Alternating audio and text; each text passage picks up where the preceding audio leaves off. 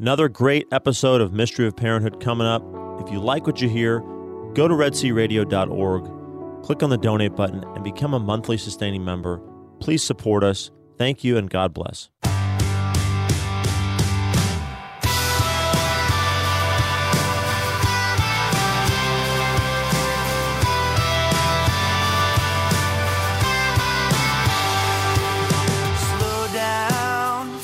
All right. You know what that means? You are listening to the Mystery of Parenthood. And before we get started, we'll start, as we always do, with our prayer. In the name of the Father, and of the Son, and of the Holy Spirit. Amen. Lord God, from you every family in heaven and on earth takes its name. Father, you are love and life. Through your Son, Jesus Christ, born of woman, and through the Holy Spirit, the fountain of divine charity, grant that every family on earth may become for each successive generation a true shrine of life and love. Grant that your grace may guide the thoughts and actions of husbands and wives for the good of their families and of all the families in the world. Grant that the young may find in the family solid support for their human dignity and for their growth in truth and love.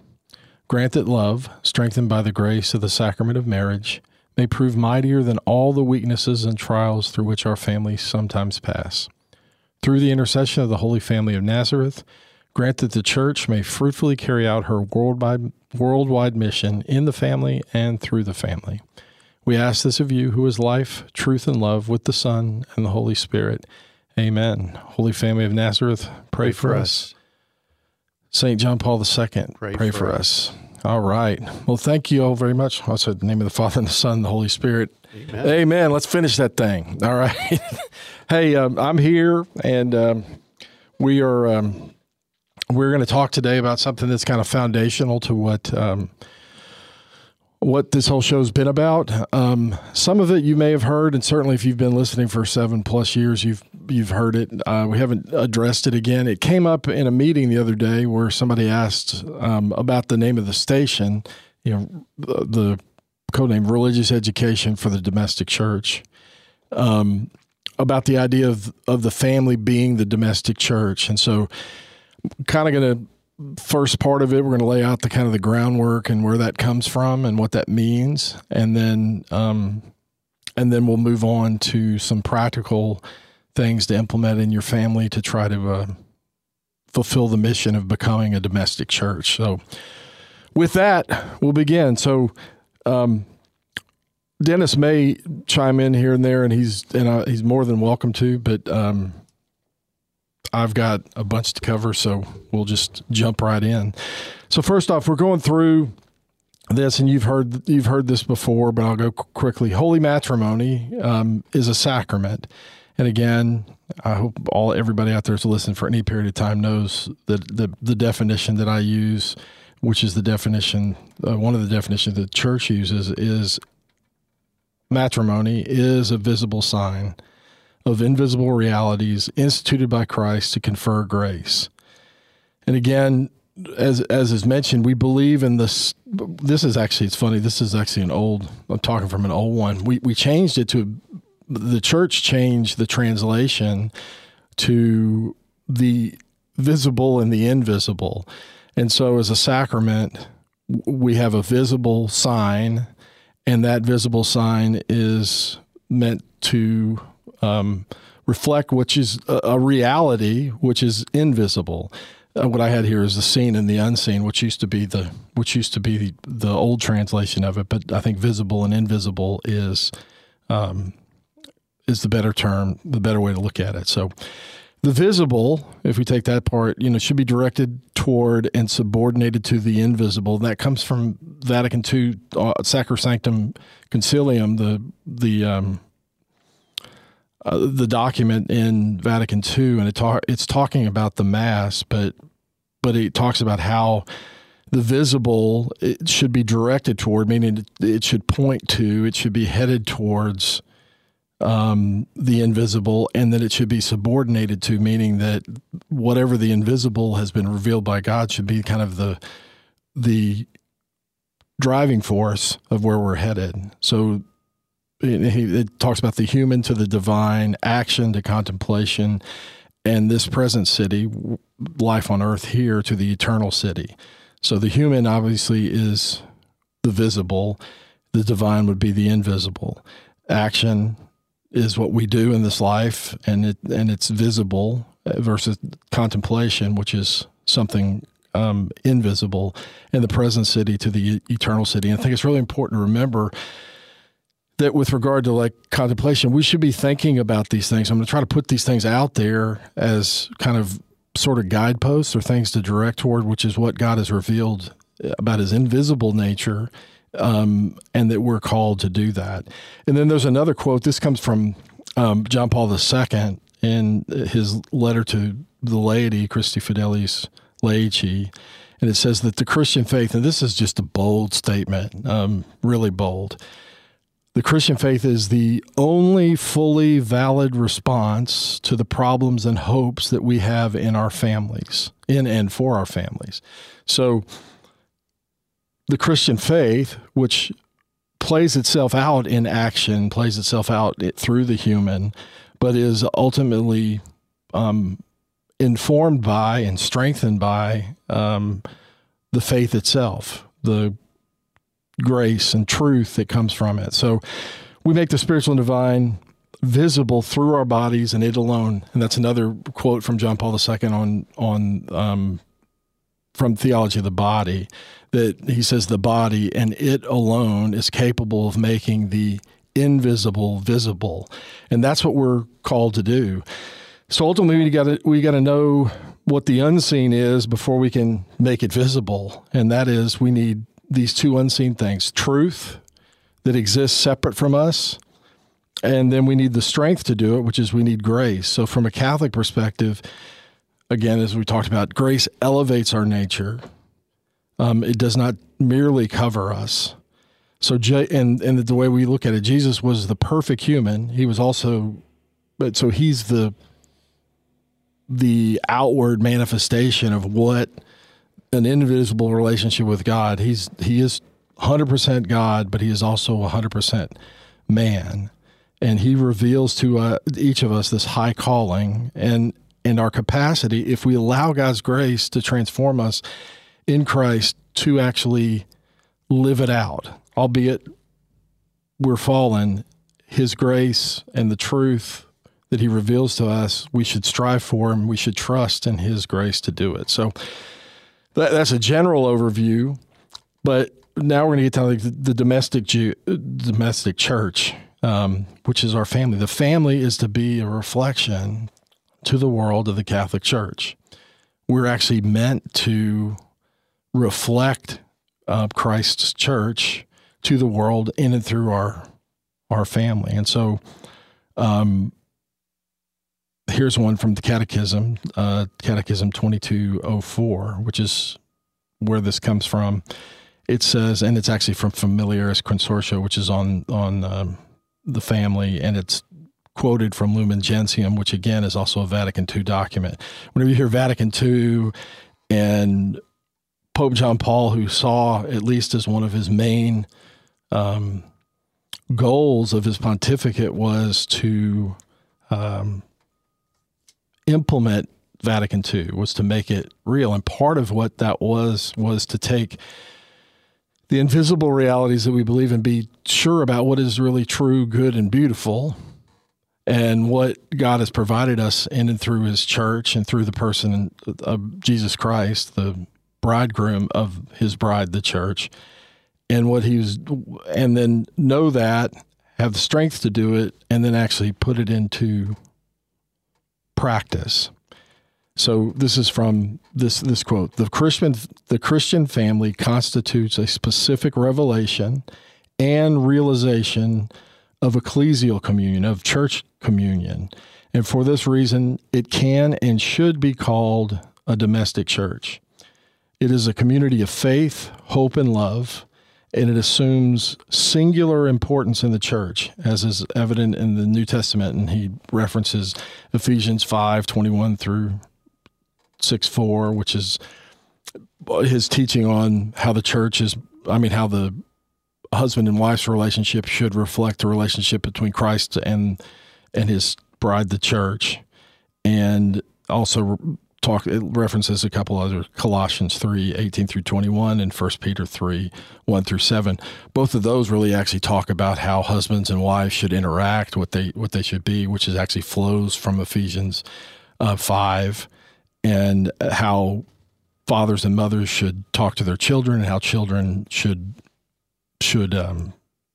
respond to their parents.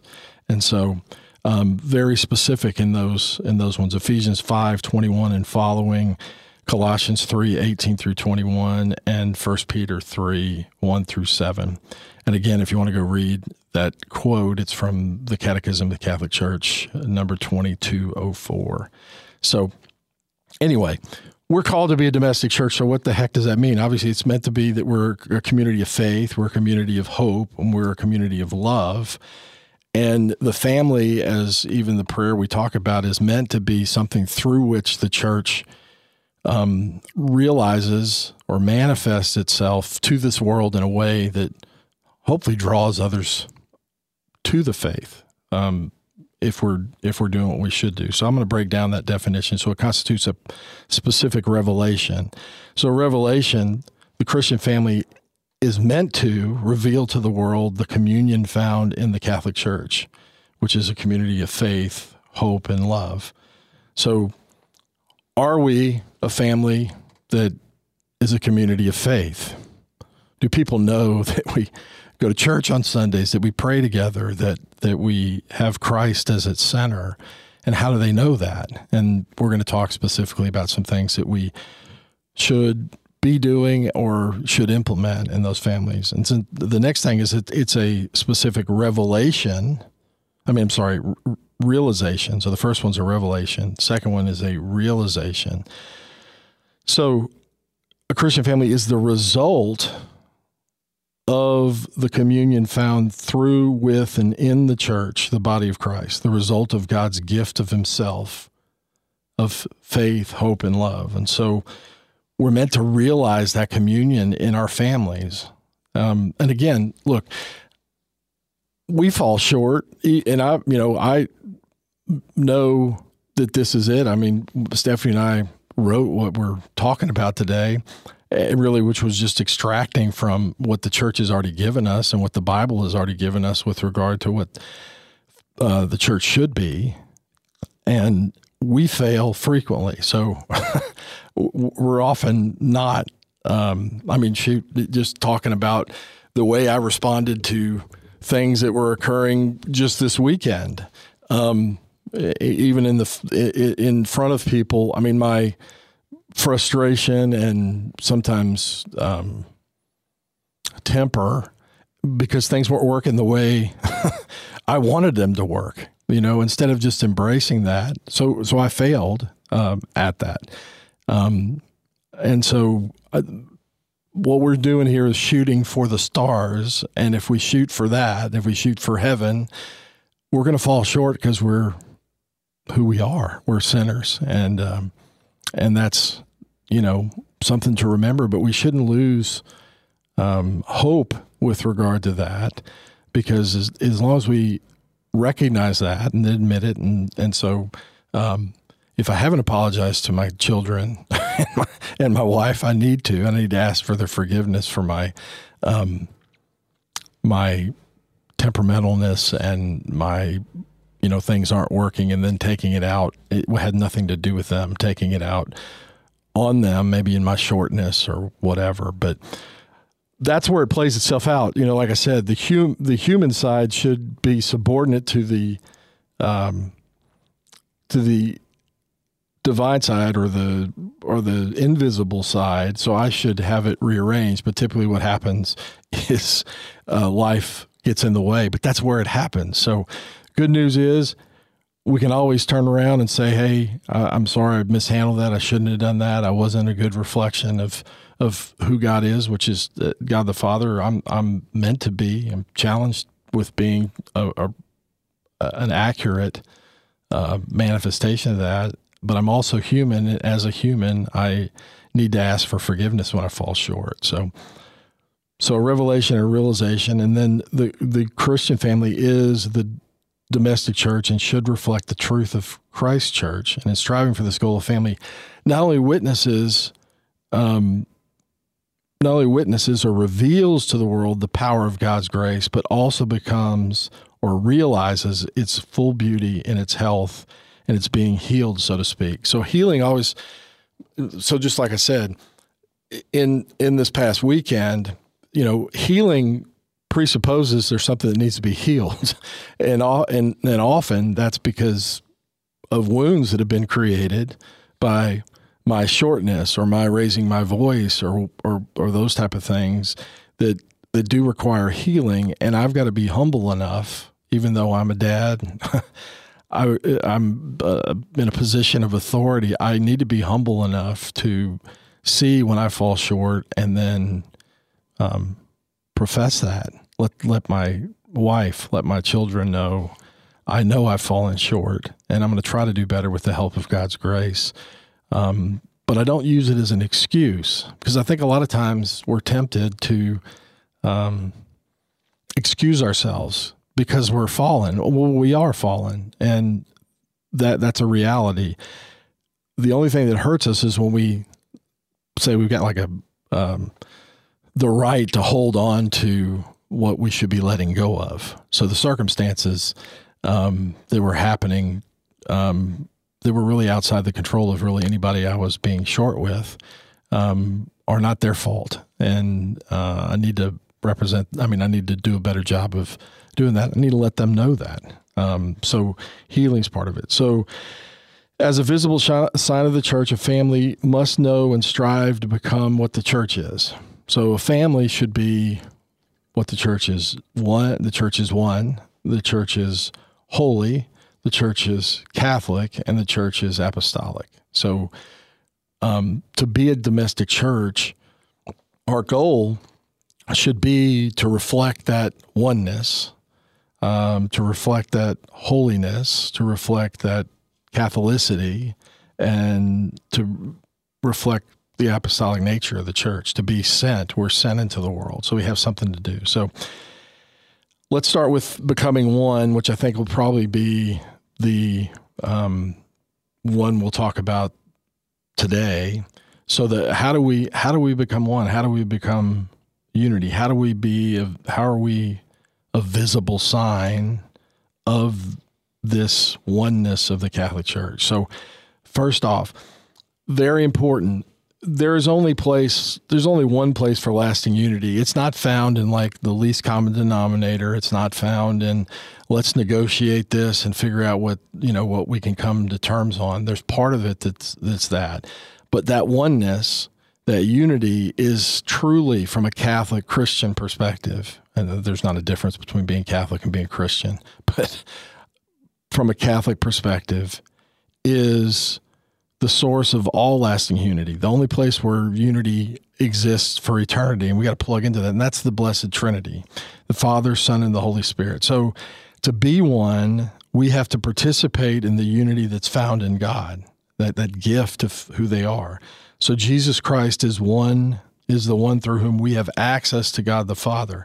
So in order to reveal and in order to realize oneness or unity, we have to actively, consciously participate in the most holy sacrifice of the Mass, because that's where we are most visibly and most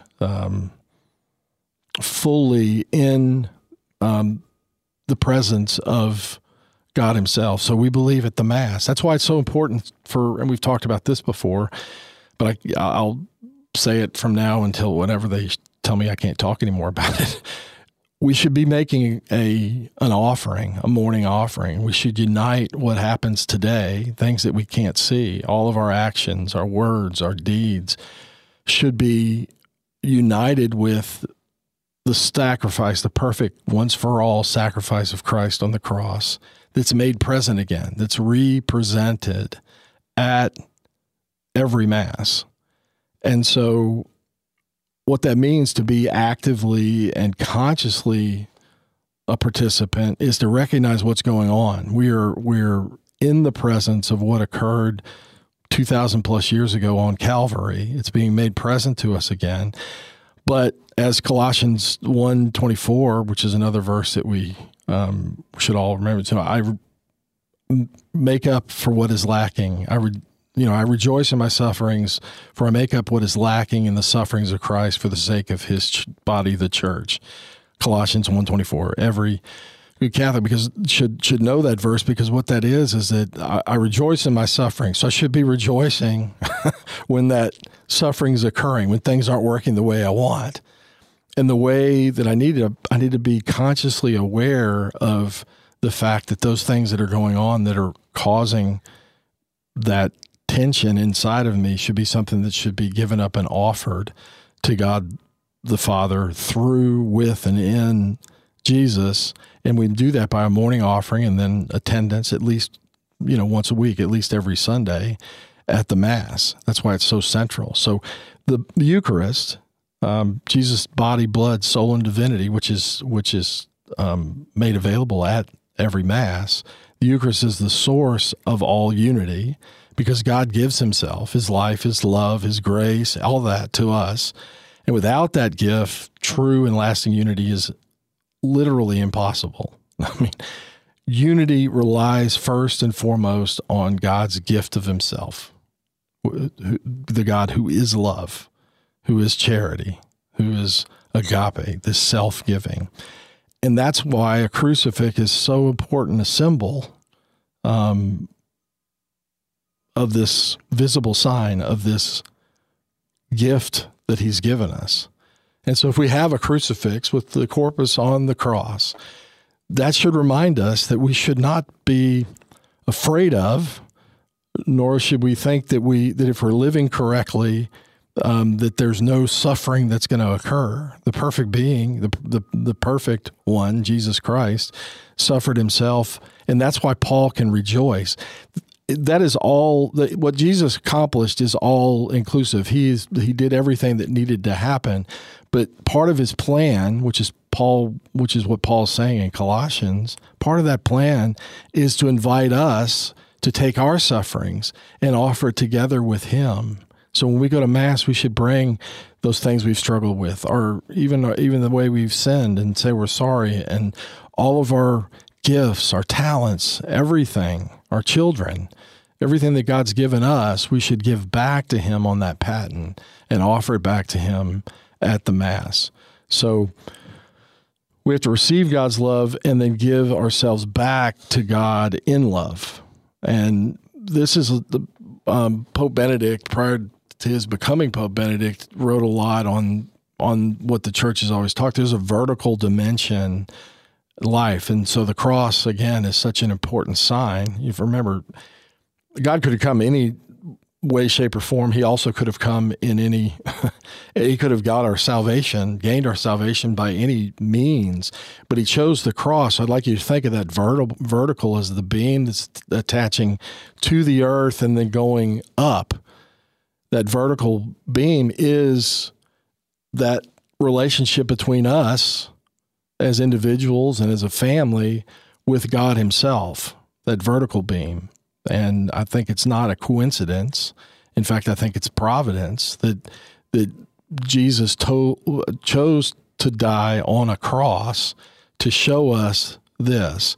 There is a vertical aspect to this, our relationship with God. And so how do we do that? We go to Mass. We should be praying together as a couple. We should be praying together as a family.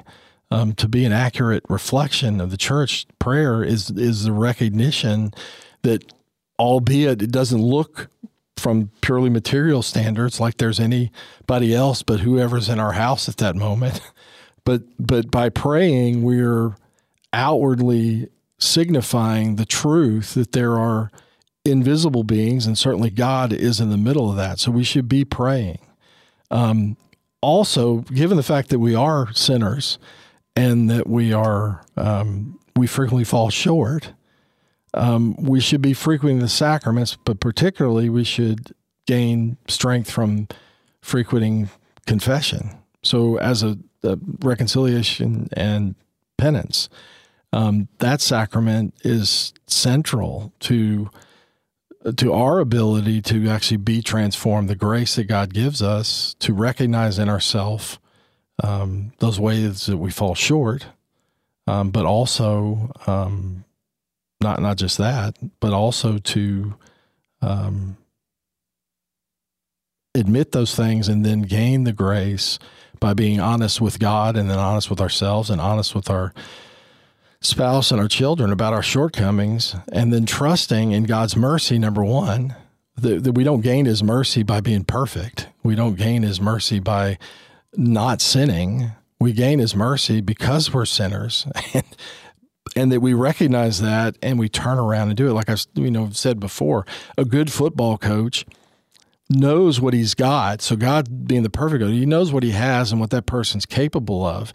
Frequently that player will mess up. So what happens to that? You just throw him away? No, a good coach will convict him, will confront him. And so internally, if we know, hey, we didn't handle that very well, or I didn't do that very well, then that's the conviction of the Holy Spirit. We got to be listening and attentive to what the Holy Spirit is saying to us, which frequently that'll be that uncomfortableness after you've said something or done something that comes to us, which is a gift.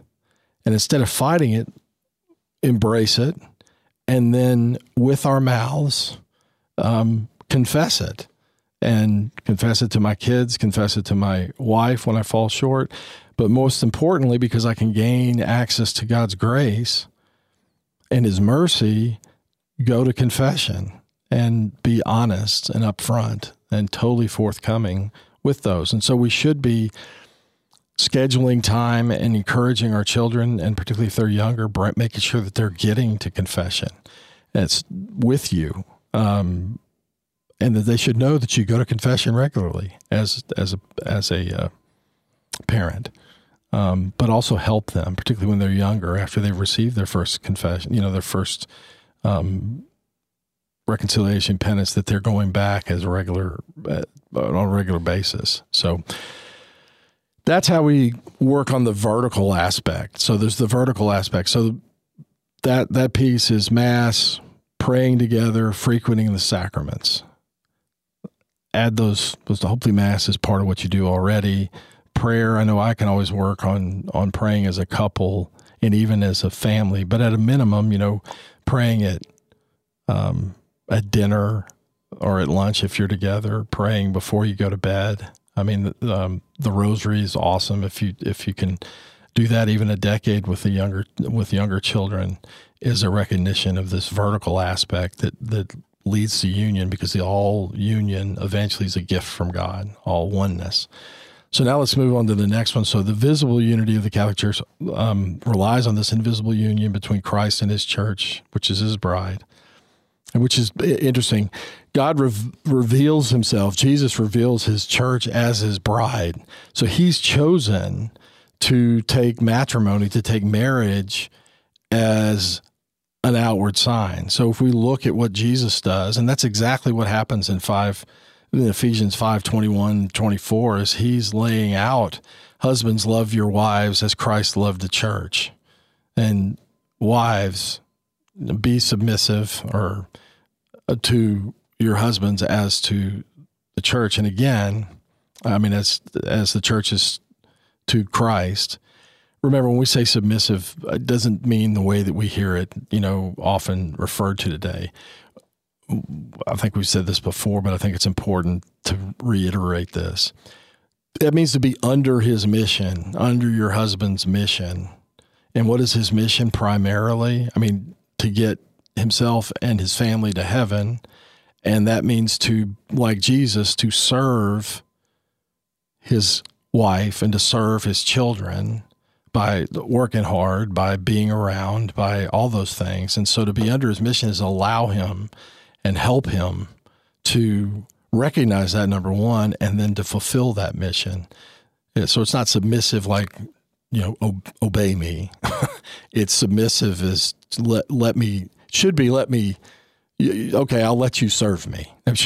It should be along those lines. And so that's really important. So husband must concretely, meaning in action, not just in word, and openly, in a way that others can see, demonstrate his ongoing love for his wife as a sign of the primacy of that relationship for the good of the family. So unity, therefore, also, as I'm saying here, also, relies on self-gift of one person to another, a husband to his wife, a wife to her husband. And that's the dimension of all unity between two persons. So gift, and also a gift of self to person. So the focus here is on communication, on becoming one with other people in outward, visible, tangible ways. And so from a practical standpoint, we should be doing date nights with our wives or our husbands. So that, now again, as we get busy, that's harder and harder to do until they leave or get big enough to be able to go wherever they want to. And you have time by yourself, but we should be actively trying to spend time with our spouse. I remember my mother talking to us, because she and my dad would at least once a year kind of go away. And oftentimes they would just go across town to a hotel or wherever in Houston and go to dinner and spend a weekend away from us to just be themselves. Be with them themselves. And I remember asking, why are y'all doing that? And, my mom's simple answer was, well, because I got to live with your dad a lot longer than I got to live with you. But beyond that, I think what that did is communicated that the source in a material way, the source of the whole family, of me being in existence, is the union between my dad and my mom. That's ultimately where I came from. And so it's always important, I think, for that to take a primacy, for that relationship between a husband and a wife to take primacy. So find time to do something. One of the things that I mentioned, if it's too busy and you can't afford a babysitter and they're not old enough to do it, then make time every night for just 15 minutes to spend time. We called it couch time. That was kind of what we had learned from an old parenting thing, but we're hey, look, we're going to focus on each other for the next 15 minutes. So again, set the timer. Nobody interrupts us, and we're going to talk about the day, struggles, whatever. But at a minimum, do that. And then preferably, so that you could do that probably every night. You could come home most every night and do it in a way that's conspicuous. Let them see mom and dad talking to one another, asking each other what's going on, how can I help, those type of things, and let them see it. That is a important part of being in a human marriage. The kids need to know that. So a date night is one way, and that may, maybe you could do that once a week, maybe it's once a month, but it should be kind of on the schedule for that visible unity. But also you could do something regularly, maybe once a night, maybe just, 4 nights a week or whatever.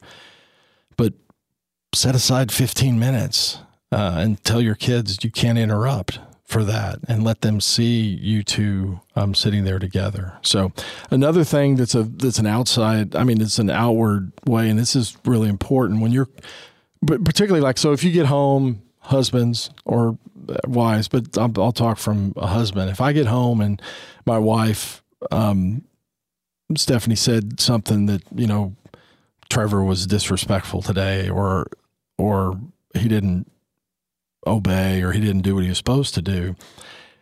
This is really important. Don't say your mother said, or why did you do that to your mother? Instead, use my wife. And that's a trick that I think is really important. Why did you disrespect my wife?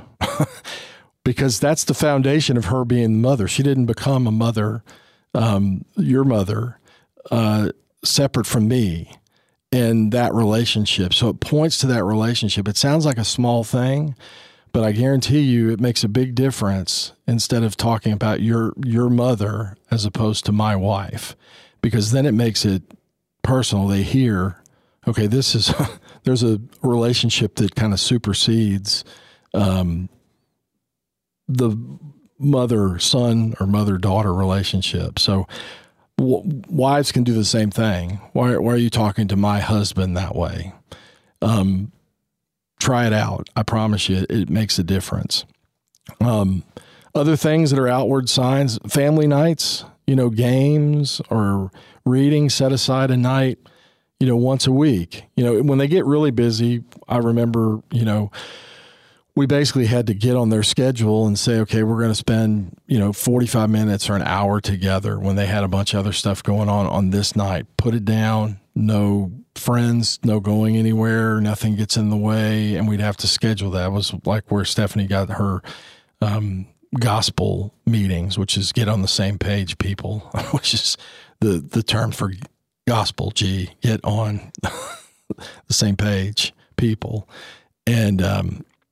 And so to have that as, okay, we're a family, we need to recognize, who's got to have the car. If you're short a car, where am I going? What's going on? What can we be praying about? What's big happening at work? To have those times together to do it, and then just have times that's just fun. We still try to do that, and we let it go. And then when it happens, I always find, why don't we do this more often? I mean, to just sit around and play a game, get a board game. I think we played Code Names the other night. I don't even remember what it's about, but it was a lot of fun. We played, I forget, Train, anything that makes you sit down and engage with one another. During those conversations, there may not be anything other than just kidding around, teasing, hey, I'm gonna beat you, whatever. But whatever you do, just make time to do that. Again, asking for help, even as a parent, to ask for help. To go. I can remember back when things were crazy, to go to the older son. I mean, lots of moving parts. The triplets maybe were 3 or 4. Steph was exhausted. I was at work. I'm exhausted. Come back, and then just to be willing to ask for help. Hey, it would really be great if tonight you maybe would do the dishes for mom, or would help clean up your brother's room or something like that. Just to ask for help shows that there's something that they're adding to the equation. It's not all coming down from on high. It's something that they can give, which is, again, encourages the kids to recognize that they have something to give to the family, and to learn that love is self-gift, for them to use their mind, help your brother with calculus as they get older. Hey, Grayson's really good at this. Why don't you go ask him for help? And Grayson, even before, talk to him and say, hey, I'm going to ask him to come to you because you're better at it than I am. Will you sit down for like 15 minutes and go over his homework with him? To let him know that they're part of a family. Another thing is that I think is important, we've talked about before. This is called a refresher, but to require the response when you ask a child to do something start with yes. The answer should be yes. We always allowed them, and I think this is really important. We allowed them the ability to kind of ask or provide additional information. So if it was, hey, turn off the TV, it's time to come eat. Turn off the TV, it's time to come eat. Their first response should be, and it should be trained, yes, mom, or yes, dad. But if they're someplace, you have to give them the ability to say, hey, can I give you some additional information? Everybody laughs at this. It's the only thing that ever seemed to work. And our kids said it all the time. We still joke about it. May I appeal? So they would say yes, Mom, yes, Dad, may I appeal? And what that meant was they have some additional information that they wanted to give us that might change the immediacy of their being obedient. So, yes, Mom, may I appeal? Sure, you may appeal. What do you got? Hey, we've got like 7 minutes left on this show that we're watching, and it would be kind of awkward to move. Would it be possible if we could just move back dinner, like maybe 10 minutes, so we could finish watching it, and we'll come right away? Again, what we've always said is you try to say yes, particularly when they handle something like an adult. So instead of whining, instead of oh man, and that, you get them to say yes, Mom, but know that they need to know that they can provide some additional information that may or may not change. You don't have to make that change, but is it okay to wait 10 minutes? Well, then maybe there's nobody else coming over for dinner. There's not anybody in a hurry to get somewhere, or we need to eat and move on to something else. Then try to say yes to that. Say, okay, sure, go ahead. But then challenge them to follow through that. So when they get to the end, have them say, hey, we're done, turn the TV off and come down. When you do that, it builds unity, because we recognize that we all have different needs and stuff. But then it also allows for kind of an equalness in terms of dignity, that we're not just their boss, but we're in authority. So that's another one. Try, and I'm really bad at this because I guess it's my Irish, but I can't use that as an excuse. Avoid yelling to the best of your ability. Try to use words and explain if you're frustrated. Like, this is what I should have done. I mean, like when this weekend, I said, listen, guys, I'm tired. I'm 56-year-old in 95-degree heat, walking up and down stairs and bringing stuff. I apologize for this. It would really be helpful if we would just stay on task and not goof around. It would mean a lot to me, and it would help me do better. That type of communication and using words. That's not what I did, but that's what I should have done. And again, part of it is being an outward sign of, or an example to them of, this is how they should handle things. And that's why, again, apologizing, going back and explaining, I should have done this. I didn't. And for that, I ask for your forgiveness, but this is what I should have done. And the more you do that, the more you're coaching and counseling, and the more unity will come into your family, because you're actually treating each other the way we ought to be treated. And then finally, another thing that I think is really important on communication between two people, to become one with them, is when infants and toddlers, we've talked about this before too, teach them sign language. Ask them. So instead of them, we have. I wish I could teach our dog sign language, because he'll whine and moan and make noises because he wants whatever, food outside, and he's just persistent. But with a child, even when they can't speak, you can ask them please. I mean, you can teach them how to ask please. You can teach them how to make a motion towards their mouth when they want to eat, or something like that. So to get them away, even at a young age, from kind of demanding and not communicating, and allow them and provide them with the means, even before they can talk. It works so well as they grow older. If you've taught them at a very young age how to ask please, how to say thank you, even just with a hand signal when they can't actually say the words. And to teach them that when they want something, they should ask for it, not whine for it or yell for it or throw a tantrum for it, but should ask for it. So I think that those are hopefully some ones. So date nights, couch time, use my wife or my husband when talking about your spouse to your kids. family nights with games, read stories together. I mean, I didn't mention this, but we've mentioned around Christmas, we have certain books that we would read, like Jotham's Journey, is something that's kind of a ritual, something that they get used to. Okay, it's Advent, so we're going to sit down and read for 20 minutes from this book that we all know the story, but it's such a good story. It's fun to listen to and to be a part of and to laugh about. Remember teaching them to ask for help and you yourself asking for help to kind of solidify this idea that I can give something back to this family by my help, by my age. And the younger you can get them started on knowing that they have the ability to help clean up and do those things, and that you praise them when they do it, the better. Instead of doing it, oftentimes that causes a little bit more time because they can't do it as quickly or as well as you, but it's worth the investment to do that.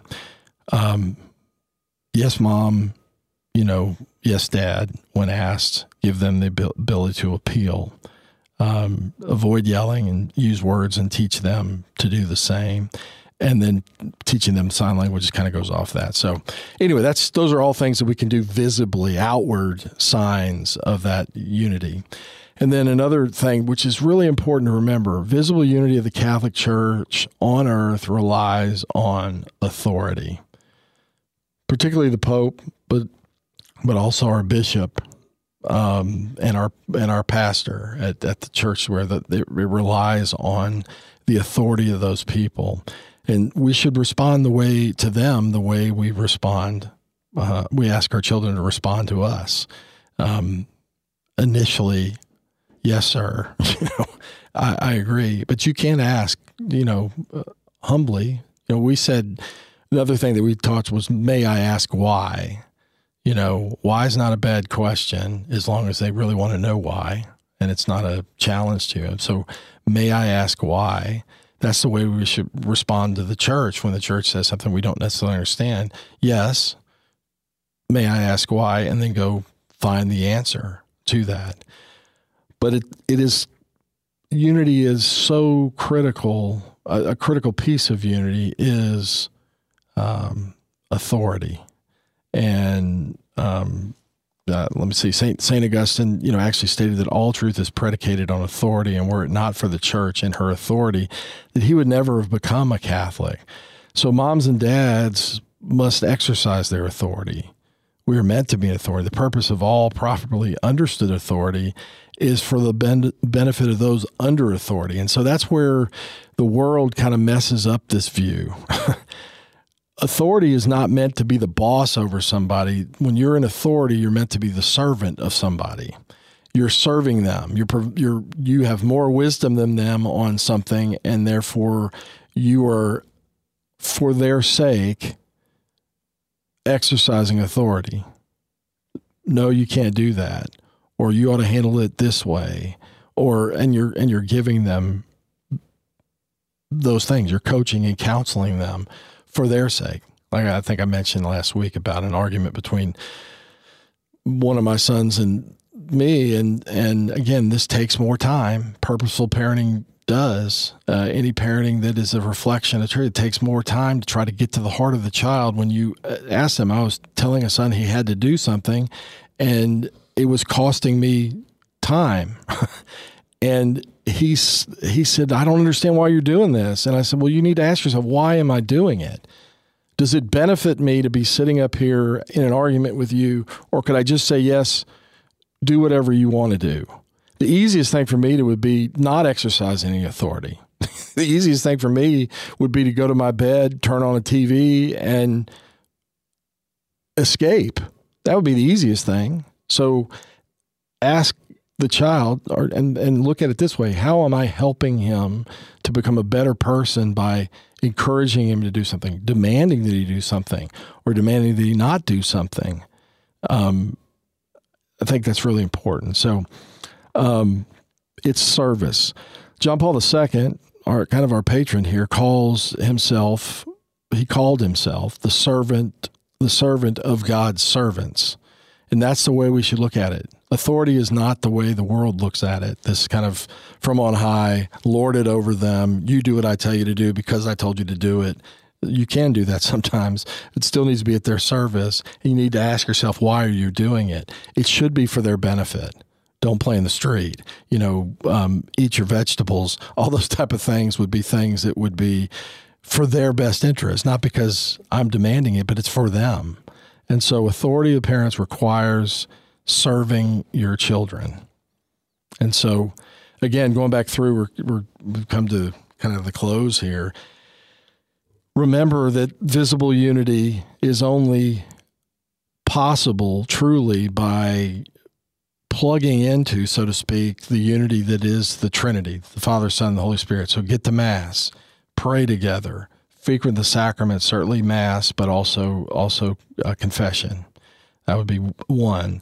Also, remember that there should be outward signs in your family that show that unity. So date nights, couch time, my wife, my husband, family nights together, those type of things. And then ultimately, authority is essential, absolutely essential to that. And we need to exercise it, but it needs to be seen through the eyes of what the church views authority to be. The kingship. We're priest, prophet, and king, right? King means to be at the service of those people under our authority. So as a husband, I should serve my wife. As a father, I should serve my children. And so anyway, we're drawn to a close. I think that hopefully you've got some good ideas from this, and I hope that there's some practical things for you. But I mean, kind of fire hose. Remember that the invisible reality of who God is and how he works is meant to be kind of the guidepost or the direction of that. So always remember to pray, parent with a purpose, and prepare for God to amaze you. And I promise you, if you'll put any of these things into place, he will amaze you. You'll see changes in your family. You'll see changes in yourself. And you'll see change for the better. Unity. God bless you guys. Pray for us. We'll be praying for you. Thanks for listening. Bye.